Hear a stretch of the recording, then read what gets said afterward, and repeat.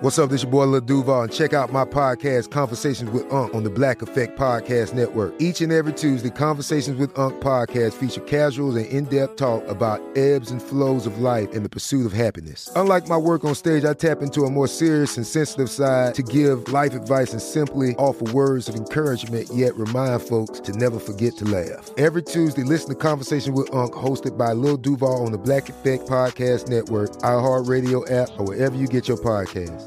Presented by AT&T. Connecting changes everything. Today's episode is brought to you by Technically Speaking, an Intel podcast. When you think about the future, what kind of technology do you envision? Whatever the future holds, artificial intelligence will undoubtedly be at the heart of it all. Join Graham Class as he hosts Season 2 of Technically Speaking, an Intel podcast, and hear from the minds transforming healthcare, retail, entertainment, personal computing, and more with the help of AI. Tune in every other Tuesday and explore the latest technology that's changing our world today and creating a more accessible tomorrow. Listen to Technically Speaking, an Intel podcast on the iHeartRadio app, Apple Podcasts, or wherever you get your podcasts. This episode is brought to you by Navy Federal Credit Union. At Navy Federal, it's been the mission to help the military community for over 90 years. And not just help them, but do everything to make sure they not only grow, but flourish. That's why Navy Federal Credit Union has all kinds of great savings and investment options like share certificates with sky-high rates. So don't hesitate. Start growing your finances today with a variety of savings and investment options. Navy Federal Credit Union. Our members are the mission. Savings products insured by NCUA. Investment products are not insured, not obligations of Navy Federal and may lose value. Today's episode is brought to you by Visible.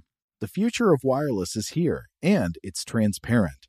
Switch to Visible, the wireless company that makes wireless visible. Get a one-line plan with unlimited 5G data powered by Verizon, just $25 a month, every month, taxes and fees included. No hidden fees, no surprises, no, really. What are you waiting for? Get with the times and switch to Visible at Visible.com. Monthly rate on the Visible plan for data management practices and additional terms, visit Visible.com. Welcome to Stuff to Blow Your Mind from HowStuffWorks.com.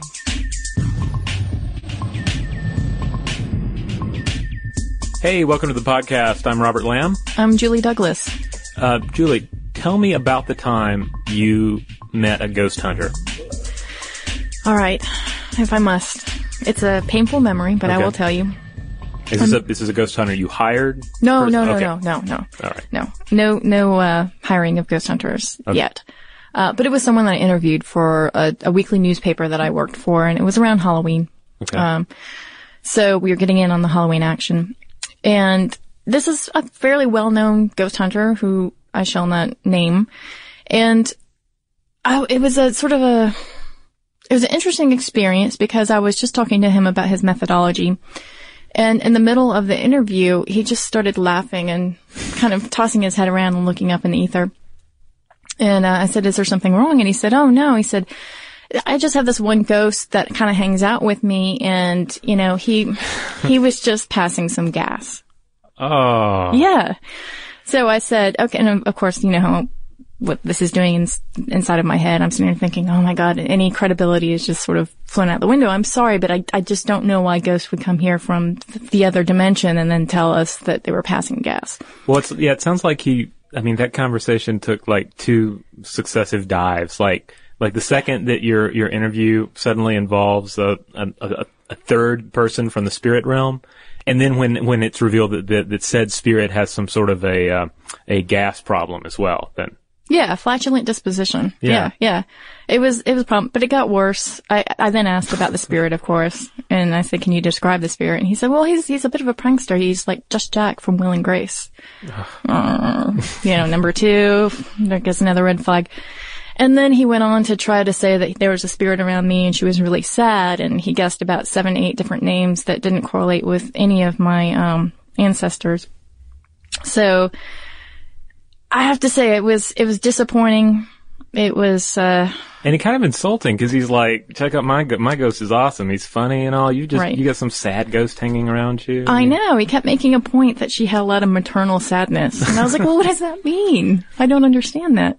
But I thought it was interesting just in the context of there was a small part of me that was like, hey, what if this guy really did have an inline with a ghost? How cool would that be? And it could, part of me was like, yeah, please tell me something Let there be really farting cool. ghosts. Let this farting ghost be some, give me some sort of information that's useful other than, that he's gassy. But I did think to myself, we all sort of yearn for some sort of explanation about what happens to us after we die. And I don't think we can ever quite divorce ourselves from this notion that once we cease to exist as a living human breathing thing, that, we don't somehow come out in some other form. I think that we have this wish fulfillment is what I'm trying to say. Yeah. At least I do. I shouldn't say that everybody does, but it's definitely ingrained in our culture. Yeah. I remember even at a young age, there being a point where I, was thinking, it's like, wow, what would it be like if it's just when you die, it's just there's nothing. Like, what would nothing be like, and just that whole sort of mind-blowing area of trying to, to realize, what that would be like. And then you sort of grow bored with that and you kind of think, well, what would it be like if I, became a butterfly in the next life, and that's a little more exciting. So I choose to I kind of choose to throw my belief at areas that are a little more interesting like that, I guess. But. Yeah, because otherwise there's nothing, right? Yeah. Zip zero. And we don't have a context for a zip zero. So, but that has not stopped scientists No. from throwing their minds at it. No, of course. It's the human problem, right? And we're all sitting here saying we are here, we've been created, we're on a universe that's been created or came into existence is probably the better way to say that. So what is that? All for nothing? Tell us, science. Yeah. Well, first let's back up a little bit and talk about some sort of early scientific ramblings, if you will, having to do with just the connection between. It basically comes down to this spark that is who we are. Does it have any connection to anything outside ourselves? Right. That's what a lot of it is. Because when you're talking about a ghost, you're talking about a me that exists outside my body, that exists after my body's gone. That there's something. My body may be impermanent, but there's something permanent about me, right? Right. Your consciousness, I suppose. Yeah. Yeah. So a lot of these, scientific inquiries even have sort of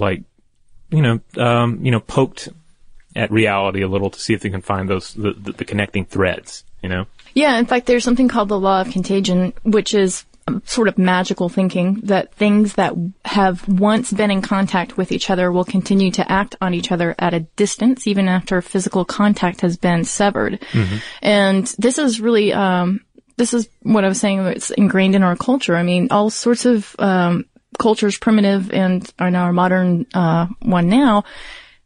If you think about it, we all sit there and we have these thoughts connected to someone, mm-hmm. whether or not they're alive or dead, and this idea that we're all connected. And of course, this is magical thinking, so bear with me.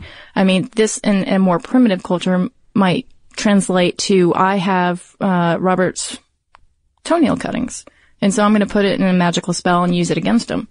Right. Because I have something of his. Yeah, it's sympathetic magic, like some of the oldest, it's the whole thing, I just cut my hair, I better hide this stuff, because if a sorcerer gets a hold of it, I'm totally boned. Yeah, I'm toast, man. And so then there's this other idea that, that this person, this connection could exist well beyond us, mm-hmm. even in death. And so that law of contagion really helps us to understand, I think, why we have these notions of what happens after death and why we even have the burial rituals that we have with our dead now. You'd like to think that we bury people because, we want to be nice and we'd like to remember them. But some people would say that we do it because we've got the connection to them. And if we just were to throw them over a boat or throw them in a ditch, they might come after us. Yeah. You see this law of contagion in different heirlooms that are tied to, the people that are still living that are dear, or people that have died. Yeah. You see it in the whole phrase I'll never wash this hand again. Right. It's, it's like you've had a physical connection with, say, some minor celebrity that you ran into at a bus stop.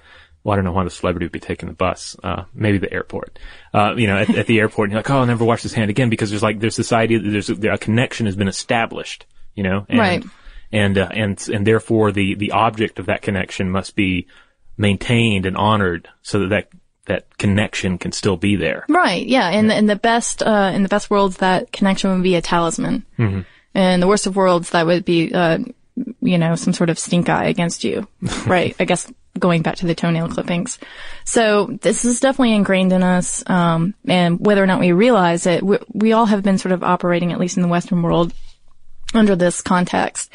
And so if you look back at what we used to think scientifically, you can see how when spiritualism came up in the 1900s, people got really excited about that because they thought, oh, ectoplasm, there's all sorts of things that are representative from the beyond. And this ectoplasm is going to, prove it. And here's this medium, and we're all going to raise a table. Yeah. And she's totally not just pulling out like damp cloths and worse things. Yeah. Worse. Sheep stomach, I think, was the other one. Yeah. Is that from Spook? Yeah. Mary Roach gets into it a lot. Yeah, in some detail that would make you shudder a little bit. Yeah. Some of the antics that they pull. I'll leave it to your imagination. But so you can see science trying to grapple with this question. And in fact, she even covers someone named Duncan McDougall, his 21 grams theory. Right. Yeah, which is, here's this guy, he's trying to substantiate the existence of a material soul by weighing a corpse just after it ceases to live. And, he does it. I think he does like maybe 8 corpses or something like that. Yeah. And it's like each one, it's like this was hardly like pristine, like, control environment. No. There's like, nobody makes corpse weighing scales for this purpose. Right. That's the first problem. Yeah. And it's like it was in a barn or something, right? I mean, it was. Yeah. And I think that the time of death wasn't always accurate. Yeah. So someone might have expired and then, oops, it was 10 minutes too late. Yeah. It's not like he like weighed 8 corpses and each one, they were like, definite measurements of 21 grams. Right. Yeah. So maybe one of those, I think in Mary Roach's research, that maybe one of those weighings was sort of, meeting the criteria of sort of, but he's getting ran measuring this. And it was like, hey, this body now weighs 21 grams less. Right. And the soul is gone, so therefore, the soul weighs 21 grams and just flew out the window. That's right. Yeah. And here we have evidence of the soul. So you can see science and yesteryear reaching for, again, some sort of idea that there's this existence, there's this law of contagion, extending itself beyond the realm that we know. So what do we know for sure, though? Well, one thing we know for sure is as much as we know anything for sure, I guess, right. But the first law of thermodynamics, and that's that energy can neither be created or destroyed. Okay. And this is another thing that Mary Roach goes into a little bit in the book, and that's that if energy can neither be created nor destroyed. Well, you can, if you really get some fine measurements, you can measure the energy of consciousness, of thought, and where does it go? Can it just turn off, or does it go somewhere? That's the rub, right? Yeah. Yeah. The fact that matter still contains energy, right? Energy is matter. And that just doesn't change after you die, as far as we know, right? We can't necessarily track it. We don't know where it goes. And that becomes the grand problem, or the mysterium tremendum. Yeah. And like the people who are looking at this, they're not all saying like, oh, this definitely means that, this tiny little bit of energy that was human consciousness, or just the thoughts rambling around in the, the head meat up there, that it, shot up to heaven, or, went to the next life, or jumped into a mouse that was hanging out in the hallway. Right. It might just be, diffusing into the, the surrounding area or something of that nature. But still, it's interesting to think, about applying the law of thermodynamics, the first law of thermodynamics, to, thoughts, and think, well, that it can't end. It has to go somewhere. That energy goes somewhere. Right. So even if it's not a survival of me or a survival of my thoughts, it's kind of interesting to think of like the survival of that energy in the same way that like the body that you leave behind. I mean, that is energy. And, if it's planted in a garden, that energy is going to transfer on to other organisms. Right. Or if, you happen to leave your body to science and you end up in a body farm. Right. Rotting away for data. then I guess it's the same thing. You're still going to have matter transferred over to a little shred of grass or to another cadaver. Yeah. Yeah. Which is kind of actually a lovely thing when you think about it, or at least in my mind, is that you're dispersing your matter. Yeah. I mean, I like to think, like when I go to the grocery store, I like to think of it, especially if I'm being really like judgmental about what other people are putting into their shopping carts. Oh, you do that? I do that, yeah. But I also try and be judgmental about what we're putting into our shopping cart. Right. And I think I tend to think that like I am going to build a new body out of the things I buy at the store today. Okay. You know? So I want to build things that are not disgusting, you know? It's like I'm going to build a new body out of, some nice vegetables and not Cheetos. And not Cheetos and Tombstone pizzas, you know? Mm-hmm. So, Tombstone pizza, yeah. Nice. Yeah, exactly. Yeah. So it's kind of like I've built my body out of these things, out of these, stored energy items. Mm-hmm. And, now I'm done with the body, so the body is going to become energy again. So it's, it's kind of you're just borrowing everything. Wow. From Body Farms to Tombstone Pizza. Yeah. Yeah. All right. So I think that when you think of it this way, then you understand matter, that it's not just a static thing, right? Right. So we have no idea where it goes, what it does when you die. But plausibly it could disperse itself. And then you have the problem of quantum physics, or some would say you could have the solution with quantum physics in multiverse. Mm-hmm. So with quantum physics, there's a non-linear dimension of life, assuming that some of the tenets of quantum physics are applicable and correct, namely that observations can't be predicted absolutely. Okay. So there's the rub number 2. So what we are saying is that there may be a range of possible observations with different probability in an infinite number of universes where time and events aren't behaving in the way that we experience them or the way that we expect them to behave. Right. Which, is that another big question mark? Yeah, well, that's the thing. And I think a lot of people begin to sort of shut off when you, when quantum physics come up, and especially when like the idea of multiple universes come up, because you can almost explain anything with quantum physics if you really want to. Yeah. And it actually ticks off a lot of scientists out there too. We were both looking at sources from this guy John Horgan. And he discounted a lot of some of the things we're talking about when quantum physics get involved as a quote scientific theology, which it's kind of like we talked about in the anthropic principle podcast. Is that you kind of end up building some of the same, like trying to answer unanswerable things, except instead of throwing like folktale at it. And religion or even, necessarily, or even philosophy, you're throwing like scientific ideas and trying to build something that can't really be proven. Yeah. And I guess the problem with quantum physics is because, is that it sort of uses a placeholder sometimes, as you said. So it's like, well, okay, you'd have to have this condition, this condition, this condition, and then the gel of all this is quantum physics. Yeah. So, and that's not to say that you can't prove out some things in quantum physics. You can, obviously. Right. Well, one interesting thing is the idea of quantum entanglement. Yeah. And that has actually been observed. University of Geneva in Switzerland did that earlier this year, I believe, or at least they published earlier this year. Okay, is this what Einstein called spooky matter at a distance? Yeah, I believe so. Basically it comes down to, you have photons, like tiny, little particles, photons whose quantum properties are so, intimately linked that, one always knows what the other one is doing. They're not conscious, but the idea is that, when one photon's quantum state is measured, the other photon changes. So, it's kind of an interesting, it kind of lines up with the whole law of contagion we were talking about. All right. Shape-shifting. Yeah. And so that's an example of something where they can say, hey, we've actually observed this, you can actually observe it with the human eye under correct, conditions. Right. But not there's a whole lot of other stuff in quantum physics, especially if you use quantum physics to build some sort of out there theories that is a lot harder to build a case for. Okay. So that's what you're saying is that, yes, there are some ways that you can apply it, but wholesale, not necessarily. But it's an intriguing question, right? Yeah. Because we just don't know the answers to this.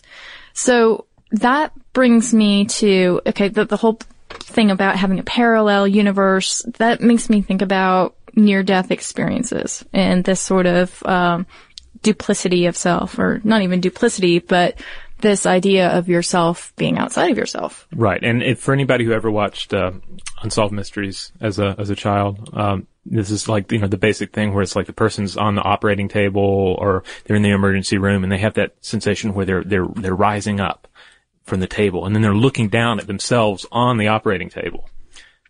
Do they also see the tunnel and the light and Yes. I people think so. start coming to get them from the afterlife? Yeah, that may be the same episode or multiple. I don't know. It's like Unsolved Mysteries started out being about like crimes, and then like later it was just all like aliens and lost time and otherworldly experiences. Scared me a lot as a child. It definitely shaped you. Yes. Yeah. Yeah. Hence the preoccupation with our topic today. Yes. Yes. So what I thought was interesting, and this is from an article by Josh Clark about Has Science Explained Life After Death? He talks about REM intrusion, which is this conclusion that there's a disorder in which a person's mind can wake up before the body does, and hallucinations occur during that time, including the feeling like you're detached from your body. And so the thought is that these intrusions are triggered by traumatic events like cardiac arrest, and it occurs in the brainstem, where this intrusion can still occur even though your higher brain may be occupied or may even be shutting down. And so I think this is interesting, is that it came out of a study from the University of Kentucky. And they're basically saying, here, we've got a solution to this whole near-death experience.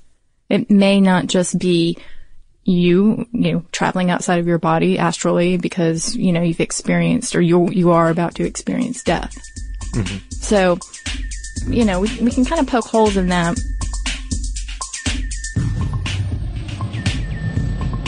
This presentation is brought to you by Intel, sponsors of tomorrow.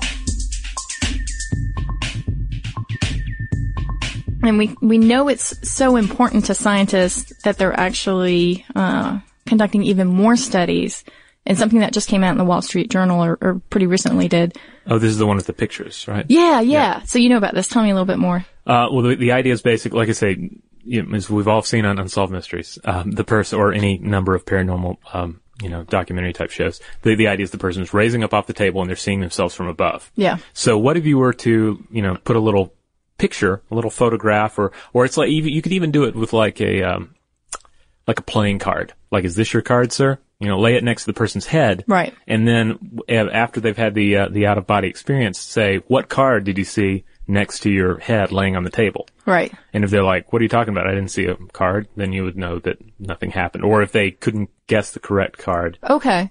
So these are researchers who have suspended pictures face up from the ceiling in emergency care areas to test whether or not patients who are brought back to life after cardiac arrest are able to see these pictures or these photos. Which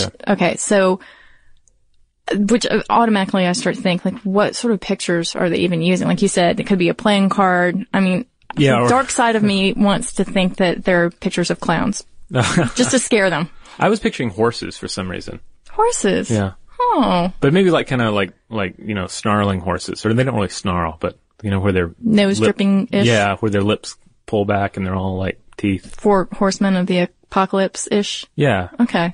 All right, so we both have like these really snuggly ideas of what the researchers should put in front of. Well, it needs to be memorable. Like, you don't want it to be like, there's a picture of some kid. I guess I thought one of the surgeons just takes that out when he's working to inspire it. Well, see, that's why I thought the clowns would be really funny, because if you're having an out-of-body experience and you indeed can see the photos, oh my God, this is clowns! Yeah. Yeah, which actually that's kind of awful. That's sort of mean. Well, unless they really love clowns, and then it would be like, I should go back to my body. There are clowns in this life. And where I'm going, there may be no clowns. Or there may be lots of clowns. It depends on your definitions of the afterlife, I guess. Oh my goodness. The clown, I have to say, it's not my idea of a perfect afterlife. I think, isn't it one of the afterlives in Buddhism? Like there's, one of them is a clown afterlife? Just clowns, yeah. Yes, yes. Yes, you reach clown status, I think. Yeah. Yeah. But what I think is really cool about this study is that we should find out what they've learned. around March, April or so. They should be publishing. So should be fascinating. Okay, so Susan Blackmore, who makes it her job to study this stuff, she basically has said that she thinks that near-death experience is a particularly dramatic consequence of our cognitive tendency to construct models of ourselves, as though observed from the outside. Okay, so this is like I'm standing at the train station waiting on the train, and I can't help but imagine what other people are seeing. Exactly. Yeah. Okay, so it's not just me doing that. Right. No, no. Right. Like you have the, in your database, you've got all these images built up. So you can obviously imagine yourself, looking at yourself. And that this is just really the consequence of that. So that near-death experience isn't necessarily something that people are actually experiencing. Huh. And to boot, there's something called ketamine, which is a drug that can induce the same sort of sensations that you get. Okay. So another piece of evidence to sit there and say, okay, near-death experience, really interesting, but it may not be what we think it is in terms of linking the afterlife to our own experiences here on Earth. Because they can produce similar effects with a drug artificially. Yeah, exactly. Right. So, which begs the question, can our consciousness exist apart from the brain? Yeah, this is one that gets a lot of play just, throughout like science fiction and fantasy. I think like the idea of digitized, consciousness has, comes up a lot. The idea that I could like maybe make a digital copy of my brain and it could exist somewhere and think. But it gets really complicated when you start wondering about that. For starters, we're not really sure, we have a really hard time defining consciousness anyway. Yeah. So the idea of like, can we replicate something that we don't even really know what it is? It gets kind of difficult. Like you have to like create a machine that has all these pieces and then fools itself into thinking that it has free will, and then just, it gets really, really muddy really fast. Yeah. And I can't think about it, from any perspective other than the biological structures. Mm-hmm. So you've got your nerve cells and you've got your firing of neurons and you've got your synaptic connectivity. So I can't imagine that in some sort of disembodied state. Right. And then our heads too. I mean, and it's easy to in a very idealistic way say, I want me, my mind to, exist in a machine somewhere. But then you start thinking of like all the different weird and often unpleasant things that make our mind what it is. And again, how they're all tied to biology and like the whole like sort of like you throw in the ego in there too, and you have all these sort of these weird forces kind of pulling at each other. And it's like, why would you even want to replicate that? Why not build something better, Yeah, I agree. And you say the ego and it makes me think about Buddhism and Occam's razor. And Buddhism just says, well, self is an illusion. So why do you think it could replicate itself outside of self? Yeah. Essentially. Or I'm saying that actually. Buddhists aren't saying that. And I think a lot of times what we think of, another idea that you encounter and I think it's some in Buddhism, but also in a lot of like New Age kind of stuff, where people talk about like what we think of as self isn't really self. It's like there's us, and then there's this kind of like fake you that you kind of create that's kind of mashed together out of ego and everything. That's kind of lumped in there as well. So, and again, you're kind of like lying to yourself constantly about who you are and like marching around this little ego puppet in your head. Yeah, and if you apply the Marxist theory to that, then you're just a product that's been signified. Oh. I know. It's not even, you don't really, who cares about your consciousness? Go make us something. But that doesn't mean that people haven't tried to actually look into our consciousness existing outside of our brain. You've got something called ORC theory, which is orchestrated objective reduction. So it's ORCH. Yes. Yeah. Or I guess you could say ORCH. ORC. I like ORC better. I like ORC too. Yeah. But you've got Sir Roger Penrose and Stuart Hameroff, and they're basically saying that consciousness is a sequence of quantum computations inside brain neurons. And the idea is that each neuron isn't just flipping a switch, but actually a complex computer of its own. Okay. Okay, I'm not going to pretend to really understand. I mean, my brain is hanging on a thread with this one, but I did find this really cool website called edge.org. And it's basically a bunch of missives between scientists, theorists, and they're all batting about their own ideas, and they're taking heat and they're giving it back, and I dig that. So, with Stuart Hameroff, he actually posted something as a rebuttal to Lee Smolin and Stuart Kaufman, and he, about ORC. He had said, the two main points I want to make is the flow of time is a feature of consciousness, and outside of consciousness, there may not be a flow of time. Okay. Consciousness provides the clock. All right. Okay, so that's interesting. And then the second thing is that the ORC-OR model suggests consciousness is a sequence of self-organizing rearrangements of space-time geometry at the level of quantum spin networks. Well, that makes perfect sense. That's what I was thinking. I was just thinking that the other day, you know? Yeah. No, but that's really complicated. Yeah. So I just put that out there because people are thinking about this and they're writing down their thoughts about it, about the quantum spin networks. And that made me go to Freeman Dyson, who is a physicist and who's contributed to all different fields. Oh yeah, he seems to have had his hands in just about everything. I mean, from dreaming up things like the Dyson sphere to his involvement with the Orion project. The list goes on. He's an amazing guy. Yeah. And he's really an optimist because he feels like the Earth, first of all, or I should say rather, the universe is going to be expanding at a pretty steady rate. Okay. So he's not someone who thinks that, it's all going to end very soon. That's the first deal with him. So he likes to imagine us as beings who can adjust to that and who can actually start to conserve energy.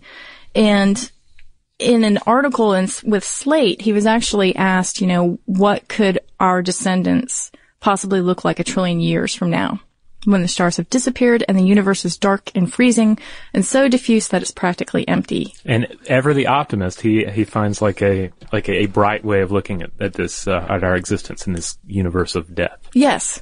He says the most plausible answer is that conscious life will take the form of interstellar dust clouds. So for him, consciousness is just a bunch of charged particles hanging out in a dust cloud. Wow. And he actually thinks that our consciousnesses will merge into one great mind and actually be able to transcend this locality of where we are now.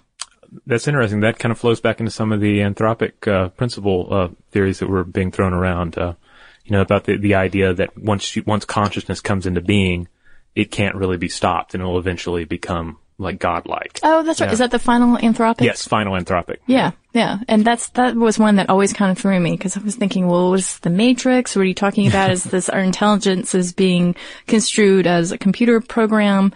But basically, he's thinking that we'll become these organisms that are free floating and just hanging out as clouds. Yeah.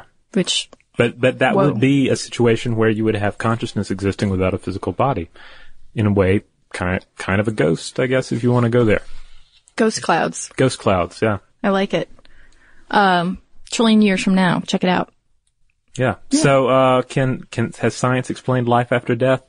No, not really. Sorry. If you were looking for a definite answer on that, then we're not going to be able to deliver it at this time. No, but if you're interested about whether or not scientists has debunked some myths about ghosts, all the information's available. So if you know about EVP, the voice recordings, the voices and all that. Yeah, Jonathan and Chris at Tech Stuff did a really cool podcast on ghost busting technology. Yeah, and they go into all this, so that's definitely worth checking out. Yeah, ectoplasm ray guns and such. And of course, be sure to check out Josh Clark's article, "Has Science Explained Life After Death?" which just a 2-pager, but Josh covers some of the ground that we cover in this and does it in a nice, concise manner. It's a fine Joshian article. Yes. Well, I think that's a wrap for Science in the Afterlife. All right, check us out next week. And if you haven't already read Josh Clark's article, Has Science Explained Life After Death, or Do Parallel Universes Really Exist? Why don't you take a look-see at them at HowStuffWorks.com. The HowStuffWorks.com iPhone app is coming soon. Get access to our content in a new way. Articles, videos, and more, all on the go. Check out the latest podcasts and blog posts and see what we're saying on Facebook and Twitter. Coming soon to iTunes. Today's episode is brought to you by Visible. The future of wireless is here, and it's transparent. Switch to Visible, the wireless company that makes wireless visible. Get a one-line plan with unlimited 5G data powered by Verizon, just $25 a month, every month, taxes and fees included. No hidden fees, no surprises, no, really. What are you waiting for? Get with the times and switch to Visible at Visible.com. Monthly rate on the Visible plan for data management practices and additional terms, visit Visible.com. This is Malcolm Gladwell from Revisionist History. eBay Motors is here for the ride. With some elbow grease, fresh installs, and a whole lot of love, you transformed 100,000 miles and a body full of rust into a drive that's all your own. Brake kits, LED headlights, whatever you need, eBay Motors has it. And with eBay Guaranteed Fit, it's guaranteed to fit your ride the first time, every time, or your money back. Plus, at these prices, you're burning rubber, not cash. Keep your ride or die alive at ebaymotors.com. Eligible items only. Exclusions apply. There are some things that are too good to keep a secret. Like how your Amex Platinum card helps you have the perfect trip. I'd like to check into the Centurion Lounge. Or how it seems like you always get those hard-to-snag tables. Ooh, yum. And how you get the most out of select can't-miss events. With access to the Centurion Lounge, Resi Priority Notified, and Amex card member benefits at select events, you'll have to share. That's the powerful backing of American Express. Terms apply. Learn more at americanexpress.com/withAmex. Xfinity has free premium networks for everyone this month, no matter what kind of entertainment you love. Addicted to true crime? Catch killer cases and more spine-tingling shows on A&E Crime Central. Crave adventure? Explore Asian action movies on Hi-YAH. Searching for something extreme? Check out skating, snowboarding, and more on Fuel TV Plus, the global home of action sports. And find crowd-pleasing bops on iHeartRadio's Hit Nation playlist. There's new free shows and movies to love every week. Say free this week in your Xfinity voice remote.